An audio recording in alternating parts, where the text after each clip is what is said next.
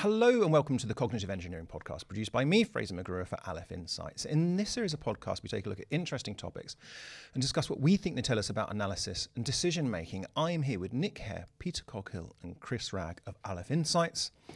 And this week we're discussing The Mandalorian.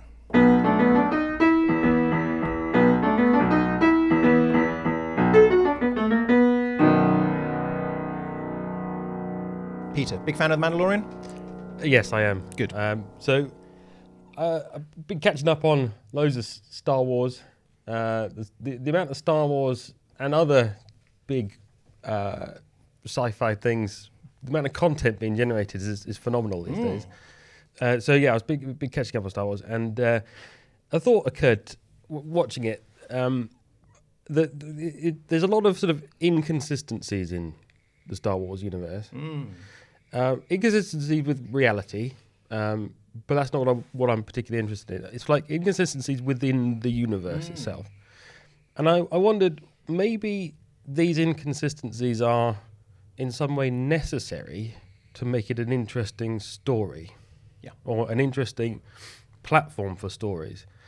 Because it occurred to me that, well, if it was all completely internally consistent, it would end up potentially being just as boring as real life, right? You'd end up with it'd become Neighbours or EastEnders rather than Star Wars. And I just thought, well, maybe in fiction you need these inconsistencies in order to provide you with degrees of freedom to explore interesting Give things. us some examples. Well, yeah. I'd love to give you some examples. There's loads I want to get off my chest. We need to Hit us get with straight into it. But just before you do, I'm not sure if I agree with the premise that, anything that's factual has to be boring. But also, I think in factual stuff, you can still have your facts and your consistencies, but it's how you put those all together. It's how you construct it. I'm sure right? we'll go on to discuss it's about narrative as well. But nonetheless, we're all itching to hear the inconsistencies. Well, just a few that I picked out at the top of my head on the way in this morning. But, okay, so the galaxy's massive in Star Wars. That's one of the big things about Star Wars universe is everything is big. The scale of everything is big. You get exposed to thousands of different species from thousands of different planets. And yet, all the key events evolve around a very small clique, right? Everything that goes on in this galaxy is driven by one family and their associates, and everybody knows each other. Mind you, that's a bit like the UK, isn't it? Is it though? Yeah. You think of all the daily life that goes on in the UK that's fairly significant. All the businesses, all the stuff that people do. Just substitute the Jedi Academy for Eton, and that's the UK. I suppose that's okay. Fair enough. Tick off the list. This is a more a scripty writing one, but revisions to and changes to canon. Yeah, go on. So there's I won't list any, but you'll probably guess that there's a TV Tropes article that lists them all for you. Right, good. But they sort of this revisionist history of the Star Wars universe, so that they can make more space. Go on. For new stories. So there's references that Yoda makes to the Chosen One. Originally, it was obviously supposed to be Luke, right? But then they changed it to Anakin Skywalker because he then defeats the Emperor, and they just change lots of things all the time. Okay, at the whim of when they ask, they need to hang a bit of story on something, so they're like, oh, let's just have a prophecy or something. Yeah. Oh yeah, the Sith. There's only 2 Sith. It says here now, and then as you say, like that, you can end up writing yourself into this corner. Then as a result, it's like you needed that at the time you did it. But then you've created this new rule. And of course, if you're going to stick to it, as you say, I think every word you write in the Star Wars universe is going to form something which could constrain your future freedom of movement. Every choice you make only reduces the possibilities. Stormtroopers not being able to hit anything. Right. Yeah. Okay, so they're pretty technologically advanced in this universe. They can do some pretty cool stuff. Yeah. But they haven't learned to shoot straight. Yeah, well, they haven't got automated targeting modules for some reason. Yeah, well, exactly. Why not? Well, but why not just better training? Yeah. Or why? And if they're that good, if they're that bad, why do they keep making more of them? Yeah. Make clones of someone who can shoot properly. Yeah, exactly. Yeah. size and scale of ships and things like Death Star, right? They're pretty big. Oh yeah, Death Stars, all kinds of different sizes depending on what they need to do. And the speed at which they're built. So the New Order went from basically the main fleet was wiped out, Battle of Yavin, and they rebuilt it in 20 years. Not only that, but the Death Star took approximately 20 years to build. Starkiller, the big one in the more recent movies, We don't talk about those. took around 25, 30 years to build, and it's much, much, much bigger. Yeah, yeah, when they go to the Death Star in Episode 4, when they go to rescue Princess Leia, it's. This thing is meant to be the size of like Europe or something, and yet they sort of go, "Oh, she's on that floor. Let's get the lift." Yeah, that's no moon. No moon. Exactly. Right. Let's say if it was the size of even a small moon, you can't just get a lift in 5 minutes from Paris to Rome. It's like. We don't care because it would be very boring to see them travelling around. An hour-long movie of them travelling. Yeah. Doing a crossword. But then that's physics. So but there's all sorts of physicsy things. But I think that's straying towards the realism versus inconsistencies within. Right. Is there more, or is it really for Chris to come in, or is there something within this list you need to comment on, Chris? I feel like we've got the idea. Yeah. But it's not just Star Wars. It's everything. It's Star Trek. It's Lord of the Rings. It's everything. It's got these sort of annoying, like changes or inconsistencies that mean that I think it's just the writers writing their way out of a corner. Okay, Chris. So I think this is a really interesting kind of area because for fiction to work, suspension of disbelief is essential, right? Like when you're from the earliest days of fiction, theatre, those kinds of things, you have to suspend your disbelief. Why am I seeing this person's life and not intervening? Right, at a fundamental level, you have to. Why doesn't time move properly? Why aren't I watching every single element of this? Why isn't anyone going to the toilet?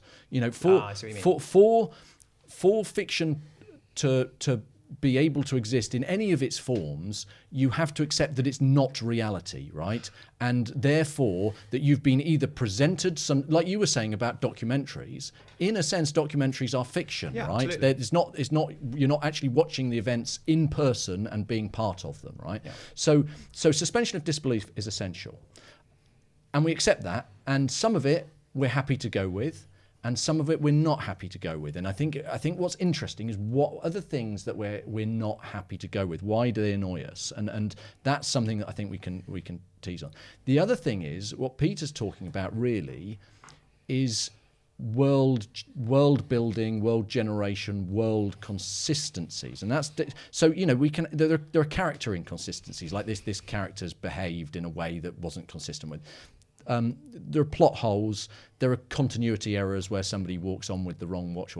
But I think what Peter's talking about is the idea of world building, which is about the environment in which the story takes place. Right? It's got a particular role in fiction, and that role in fiction is particularly important to certain types of people and in particular types of genre.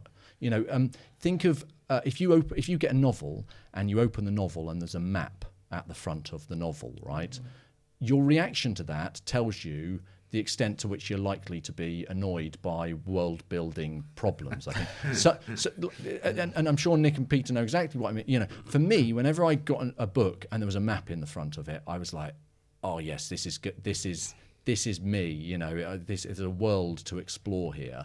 Whereas most sort of sniffy literary fiction people would that would be it for them. They'd have made their mind up by not even getting to page 1. Frankly. But apparently, enormous family trees are okay because Tolstoy is full of them.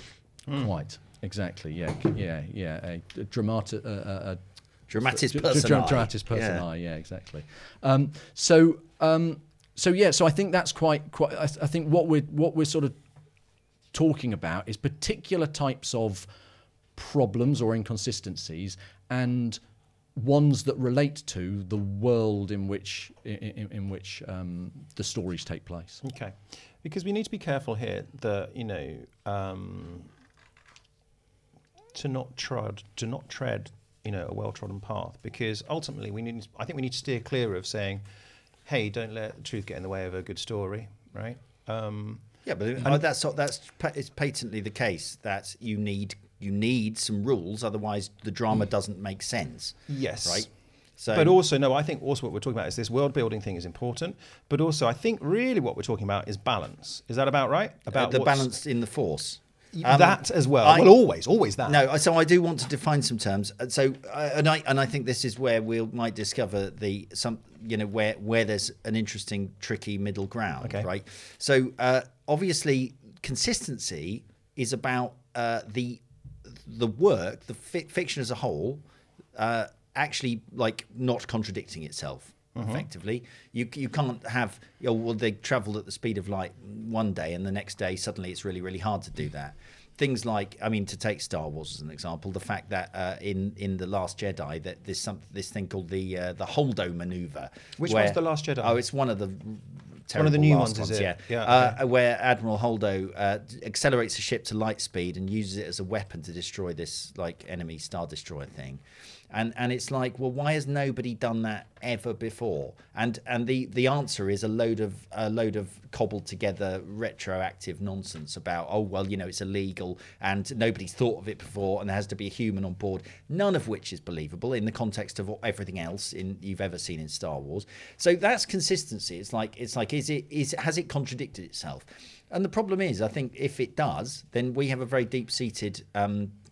For one thing, logically, it becomes impossible to suspend disbelief. You can't believe two contradictory things at the same time. So I guess that is the hardest form of undermining suspension of disbelief is to tell people two contradictory things about the universe they're watching. I think we can do that all the time, but anyway, keep going. Okay, fine. But that's what I'm saying. So that's consistency. And then we have realism, which we've touched on, but realism means it obeys the rules of our universe and our world. And then another kind of realism, which is getting even sort of higher, like the most realistic level of realistic, is when the facts about the world is set on Earth. People in the real world appear in the film, etc. Right? So when you've got the facts about the world. Now, I think we want to say consistency. Absolutely, pretty much got to be there, but you can play with the rules of the universe a bit, and that's okay as long as you're consistent. But you're in the realms of fantasy and sci-fi there. But there's also like you can change facts. This is the thing that people are most happy for you to do is changing facts about the world. So, for example, The West Wing is, I think, realistic. People want it to be like the real White House, but the president is totally fictional. So that's weird when you think about it. Okay, I'm watching this very realistic drama about American politics, but actually it's about someone who doesn't exist. Titanic, another one where it's sort of realistic and it kind of needs to be sort of realistic to work, but the main characters don't exist. And in fact, there's a thing called the celebrity paradox, which is one of those it's like a really fundamental.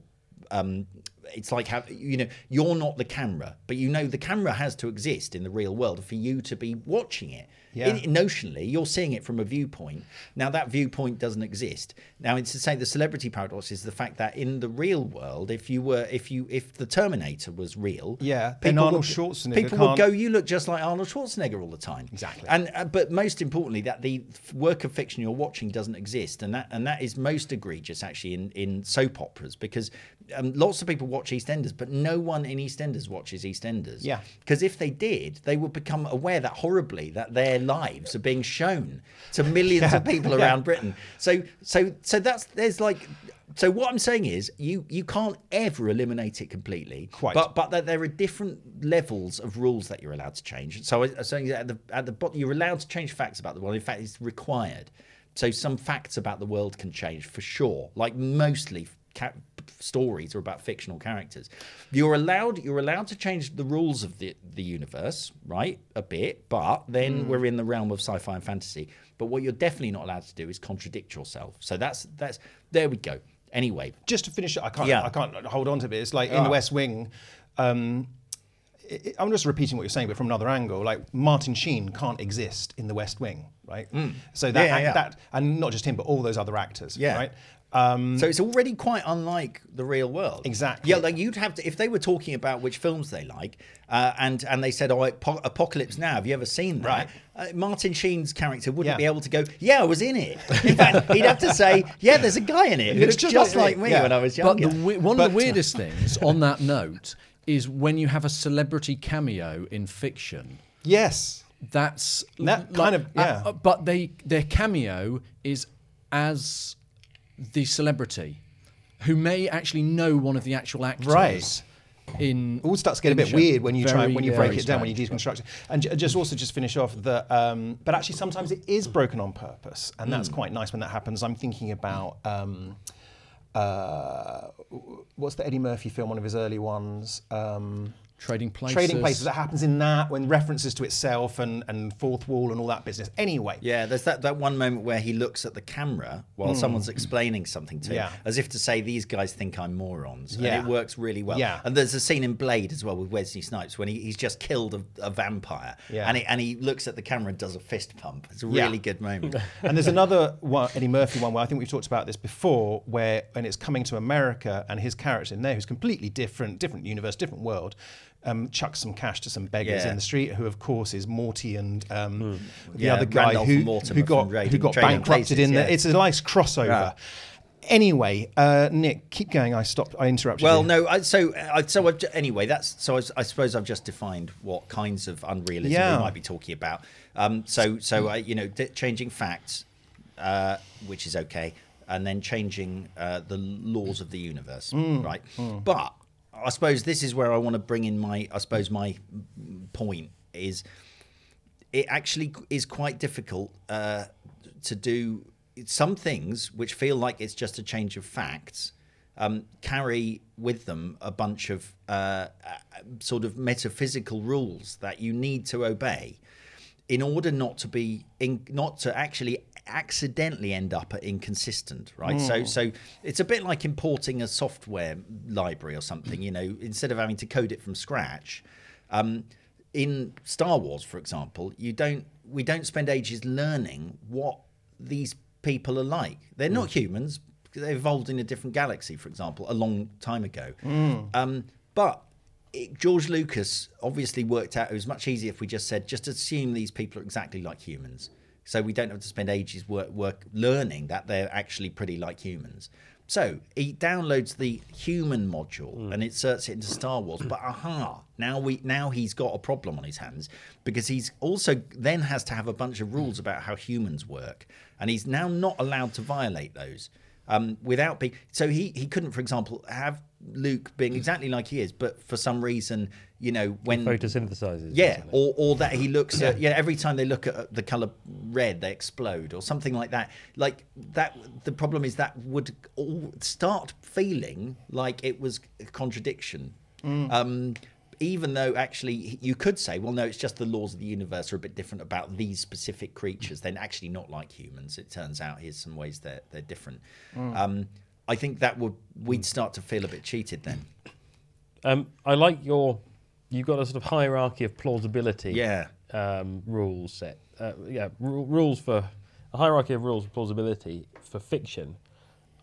I think that's interesting, because I think they are slightly reordered for plausibility in real life. Go on, yeah. Because I think the most fundamental thing you can't get away from are fundamental science principles, like the physics and the economics of the universe. You can't change those. If you change those, that's obviously and very apparently inconsistent. But things you are allowed to change to remain plausible would be people's names or people's some of the facty things. You could say, well, the population of the UK is 65 million, but it might be 70 million. Yeah. They're both plausible, right? What was the third one? Is the inconsistency is the worst. In stories. Yeah. So, but that you could also change. So you can have it happens every day in courts of law. Two parties are arguing different series of events to explain an outcome. So that is totally plausible that either one is true. Otherwise, it's a waste of court time. And I don't know if it's similar to that or not, but what can be really tricky in documentary is when something truly, really looks utterly implausible, but actually is true, whatever that means, is telling that story in a way that actually reveals it or makes it feel true, even though it is true. Chris. Well, I think that there is this tension in fiction or storytelling, which relates to a theory from social psychology called construal level theory, by sort of devised and developed by Trope and Lieberman. And this sort of argues that the more distant an object, right, and I'll define distance in a minute, the more abstract our thought about it tends to be, and the more proximal, the more concrete our thought tends to be. But distance is partly defined, geographically. That's an element of distance, but it's also socially and temporally as well. So one of the examples they give is when you book a holiday, right? And I'm about to go on holiday tomorrow. When you book the holiday, you're thinking in broad terms about your holiday. But as it gets closer, you're like, I'm going tomorrow, I'm starting to think about how many pairs of pants I need and taxi rides from the airport. So you sort of zero in. And for a story to be engaging and feel realistic, it needs to have elements of, and they talk about sort of high level construal and low level construal, which basically kind of means abstract down to concrete. For a story to be believable and for you to immerse yourself in the world, you have to start getting people to think in a more concrete way, right? That's where the realism of the story comes. Yep. You want them to think about the details of the way the world works and what's going on. How many pants Luke Skywalker's How many pants like Luke Skywalker? Yeah, and the fact that they don't bring any spares or indeed change at all for what looks like months or weeks. Exactly. So, but when you want to get that immersion, you need to show them a bit of detail, like business. The control system on a ship or something like that with loads of buttons on that looks detailed, right? You sort of give that impression of detail. But obviously, the more detail you create, the more bogged down the world gets, but the more likely you are to create some inconsistency. So it's this sort of match between wanting to operate at the abstract, wavy hand kind of, there were some Clone Wars, that sounds interesting, and you do that imagination piece. So you give the reader, the audience, something to imagine. Through to we really want you to be immersed in this situation, so we need to see them making a cup of coffee or something, and hear them breathing heavily or whatever it is, and that sort of that kind of tension. The more detail you add, the more the author has to have thought it all through, every single aspect of how it might have gone wrong, which is obviously, to create an entire world in your head is pretty much impossible, and to think about those sort of consistencies. So the art from the author's perspective is, how do you give the impression of detail without having laid out all this boring detail and probably painted yourself into that corner that we were talking about earlier. Yeah. So, I mean, and I feel like actually that's quite a good way of thinking about, I know we've done one on Rings of Power, and I'll never tire of slagging it off. What's Rings of Power? Oh, yeah.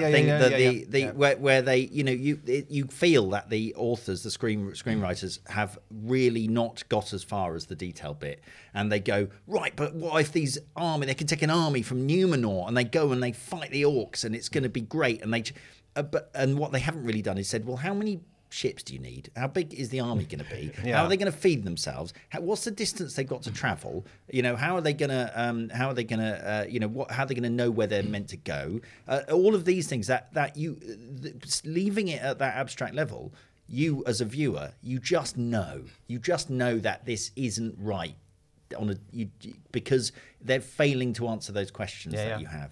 It's just got me thinking about plumbing on Tatooine, and just thinking about, because all these different planets, different sizes, I presume there's different gravity going on, and so what happens when you flush the loo, and how does that work on Tatooine? Yeah, because isn't there such a thing as a sand toilet?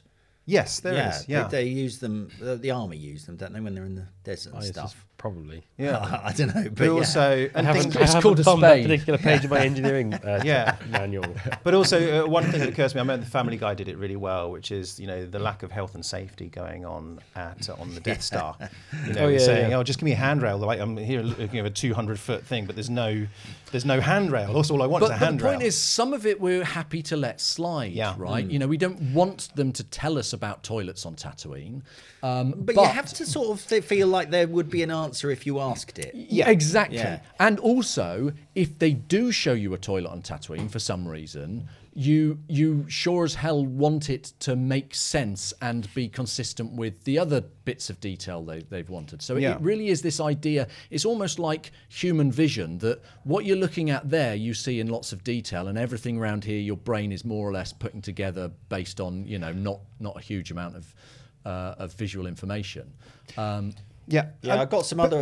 So before you go in, I just feel at the moment what we're saying is there's this and there's this, and we need to think about this and that, and it's all. I think so far we're in the business of complaining without giving solutions or draw it all together. I mean, what are we trying to say here other than that? It's difficult. I mean, I just don't. So I'm just going to try and get to that. Excellent. but only because So what are the trade-offs?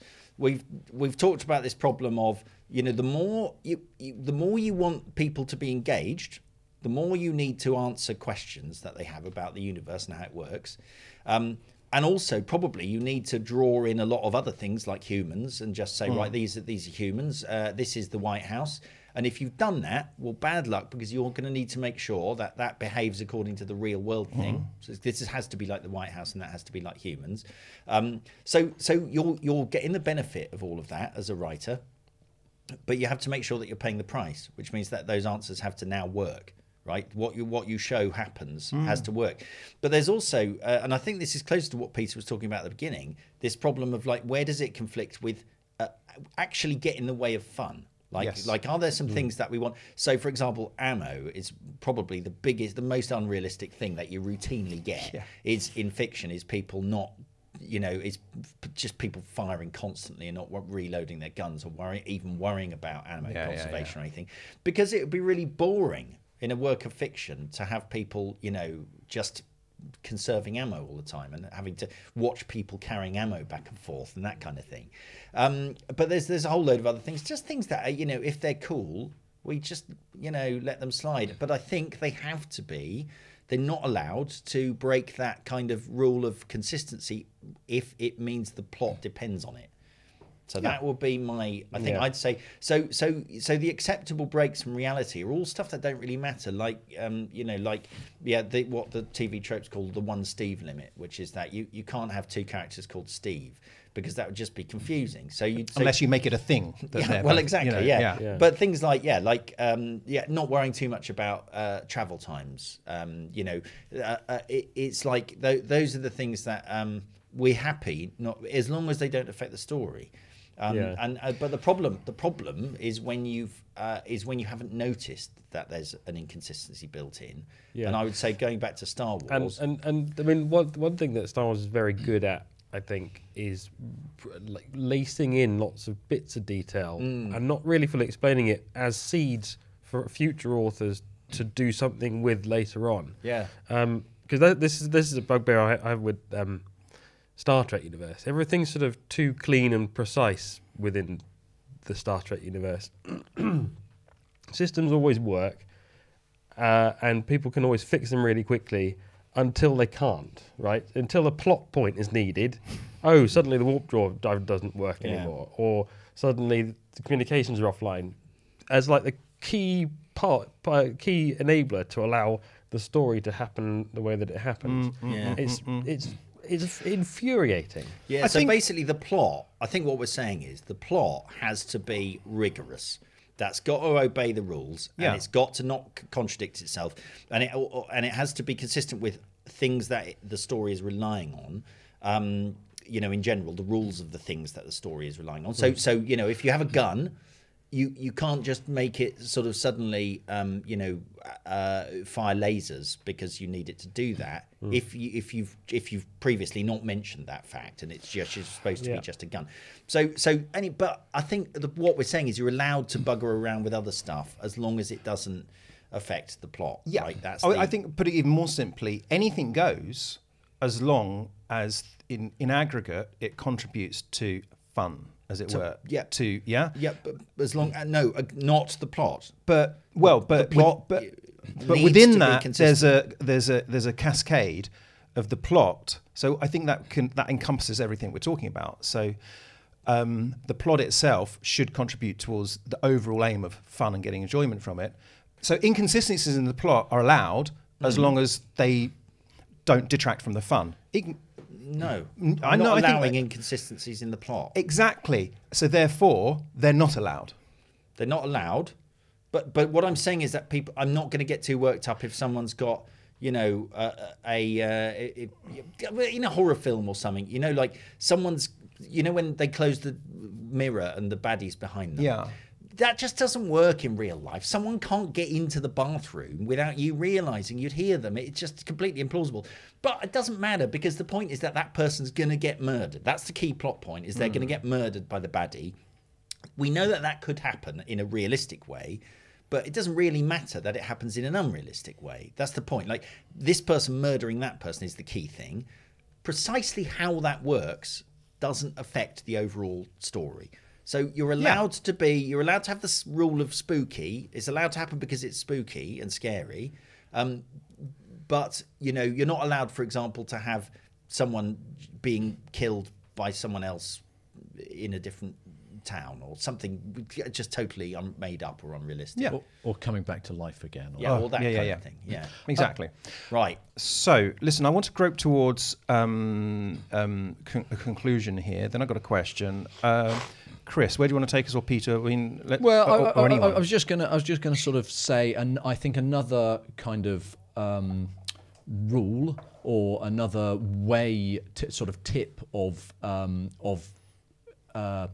mitigating the risk of inconsistencies is to sort of be impressionistic, and there are lots of devices that allow you to be impressionistic, and one of the ones that I particularly like is the sort of use of artifacts or historical references to historical things. Yeah. So when they arrive on a planet or something and there are ruins there, or they come across a journal that somebody has produced, which you only get little excerpts of. So where you actually give a small amount of detail, and that detail opens up a world of imagination in the person, but you haven't actually committed yourself to a set of facts. Yeah, I went to the Harry Potter studios a couple of years ago with my kids, and I was really impressed by how much effort they put into those really incidental things, like the books that they just have lying around. For example, they made actual like magic textbooks with 40 pages in, each with different diagrams and writing, and it's really impressive. And that, for that reason, because if someone is going to pause the video and go, that's just the same page 5 times. So they have to, and that attention to detail. There's something about that attention to detail that works, even though you don't see all the 40 pages. There's something. It's like Tolkien creating a language in a whole language. Yeah. Of which you see hardly any, but nevertheless, the there's something, put in. The depth of it just comes through in some way. There's a really potent mixture, I think, of diligence and imagination going on there, I think. Peter? I concur with Chris. One of the things I like most about drama, movies and fiction generally, these high, this big production value fiction, is the set design, prop design, costume design. The script can usually go hang, and it does. It's awful a lot of the time. But the way that the universe is painted for you on your screen is often the most interesting thing. Just the level of detail, somebody will spend weeks working on a prop that might have half a second screen time and things. Yeah. It's impressive, isn't it? Yeah, really impressive. And it does. It builds to it's relevant and valuable. Well, you know, like Red Letter Media have this phrase which they use, which is that you might not notice, but your brain does. Well, You know, and I think that's right. Yeah, no, I think quite. that's right. You it's that feeling, that uneasy feeling of, hang on, they've skipped something here. Whereas when you get that little bit of detail, it's like, Yeah. I like Master and Commander, one of my favourite films ever, full of that. They don't even explain it. It's just like, okay, there's a bit of procedure, there's some lingo you don't understand, but the point is, you know, that you're looking at something which somebody has really tried to make look realistic, and it's like, well, I'm much more willing to. I'm there with them now because I'm seeing what life is like on a ship in the 18th century. Well, interesting actually, because Master and Commander, I've only watched it once. I didn't think it was very good actually, but this makes me want to go back and watch Yeah, you it should. again. I'm still not convinced I would be into it anyway. But also, famously, the books Master and Commander. Oh my God, like 6 pages on rigging. It just the books go too much into it. And if you want maybe for your tastes, well, but also if you really want sort of more rip roaring, but in a similar sort of fashion, I don't. Right. it would be Horatio Hornblower and all those books, right? Which are much more rip roaring and, you know, just give me a paragraph on the rigging. That's fine. Sharp at sea. Yeah, well, yeah. Anyway, right, we're going to stop there. Except I've got a question. Go on. We need to be quick with this one. Favorite universe? Right. Favorite universe? I think we're probably talking in fiction because why would you just, you know? Well, you're not allowed to choose this one. Yeah, I mean, you could, but I think, you know, favorite universe in any kind of fiction, I suppose, whether it's book, film, whatever. As soon as anyone's got an answer, go for it. Star Wars. Because despite its inconsistencies, it's just vast. The way it's described, the scale of everything. Every book that I read as a teenager, the movies, the TV series, the games, one thing they all get right is describing these enormous ancient things that are just around that people have forgotten about, the big temples and things, or just the scale that they produce in the fleets and the ships. They're all enormous, but then they screw it up by having an inconsistency during some sort of scene. But and I love the whole the magic of the Jedi and all that business and Anyway, let's go for Chris. Chris is usually. I think it's no secret probably that mine would be Middle Earth. I'd also add in though the Dune universe, but one thing I wanted to clear up about Middle Earth is talking about inconsistencies. Is it always comes up this idea of the eagles? Why didn't they just fly in? And it's not an inconsistency at all. No. Like You're just being a fanboy. It's obviously ridiculous. what you have to remember This is fanon. This is good fanon. is that Sauron exists, right? He's the all-seeing eye, and the whole point of hobbits scuttling along the ground is that's the only way you can get into Mordor without being spotted. If you fly in on this king of the eagles, then those beasts, the Nazgul fly, or he's going to use his powers to thwart you. So it's all about creepy. So it always, always. I think that's a point well made. Yes, Yeah. I just wanted to get that off my chest. There's a fairly universal sort of thing used in stories because they explain why they're able to blow up the Death Star for the same reason. It's they have this whole Tarkin doctrine, which means the Empire is all about being big and impressive, having big guns, and they always forget the small guns. Yeah. The exhaust ports. And exhaust ports. Yeah. One thing I struggle though with Tolkien world, but more in the films, I don't think it really comes out in the book, is I sometimes get confused, especially in the Shire. Because the world essentially feels medieval, right? And yet it looks... They're Edwardian. I was going to say oddly Georgian, and maybe... there are Edwardian elements in terms of some of the technologies, and then, Georgian in terms of the waistcoats. And the design and the clothing. I'm totally good with that. You're fine with that? Yeah. For me, I find that really off-putting, but and maybe that kind of goes to kind what of we're like talking about. the forgivability of in steampunk, or that kind of mixing up of different epochs and technologies. The aesthetic works. But We'll finish off. We'll go to Nick. But for me, favorite universe, I like the Ian M. Banks universe. It's just something really rich and imaginative and vast about it. I love. Also, Hitchhiker's Guide. I like that universe. I think it's fun. Possibly the universe I'd least like to live in, though. It's horrible. Yeah, well, all these universes, it depends really who you are and unforgiving. what you're up to in that universe. If you're a whale suddenly conjured it into existence, that's Yeah, not so exactly, good. yeah. Nick? I think in terms of hours engaged with, it would be the world of Minecraft, which is a really strange, spooky world, very lonely and but vast, infinite, and you know, but nice and manageable. You can go from sort of icy tundra to a desert in the space of 5 minutes, but it's not too small either, and it has a nice, you always get something out of exploring. You'll see some new thing. No two worlds are the same anywhere. So yeah, it's just that sort of sense of like infinite possibilities and its own completely unique, weird physics system. So yeah, I think probably Minecraft is the world, the universe I've spent more time in than any other. Although it's been several years, since I played it. But yeah, I've got so many happy memories of my time spent in Minecraft. Yeah, with my kids, not by myself, with my kids. Never played it, but yeah. Okay, nice. That was fun. So we'll stop there. Thank you, as always, for listening to the Cognitive Engineering Podcast. I'm Fraser McGrew. We've been here with Chris Ragg, Nick Hare, and Peter Coghill of Aleph Insights. Until next time, goodbye.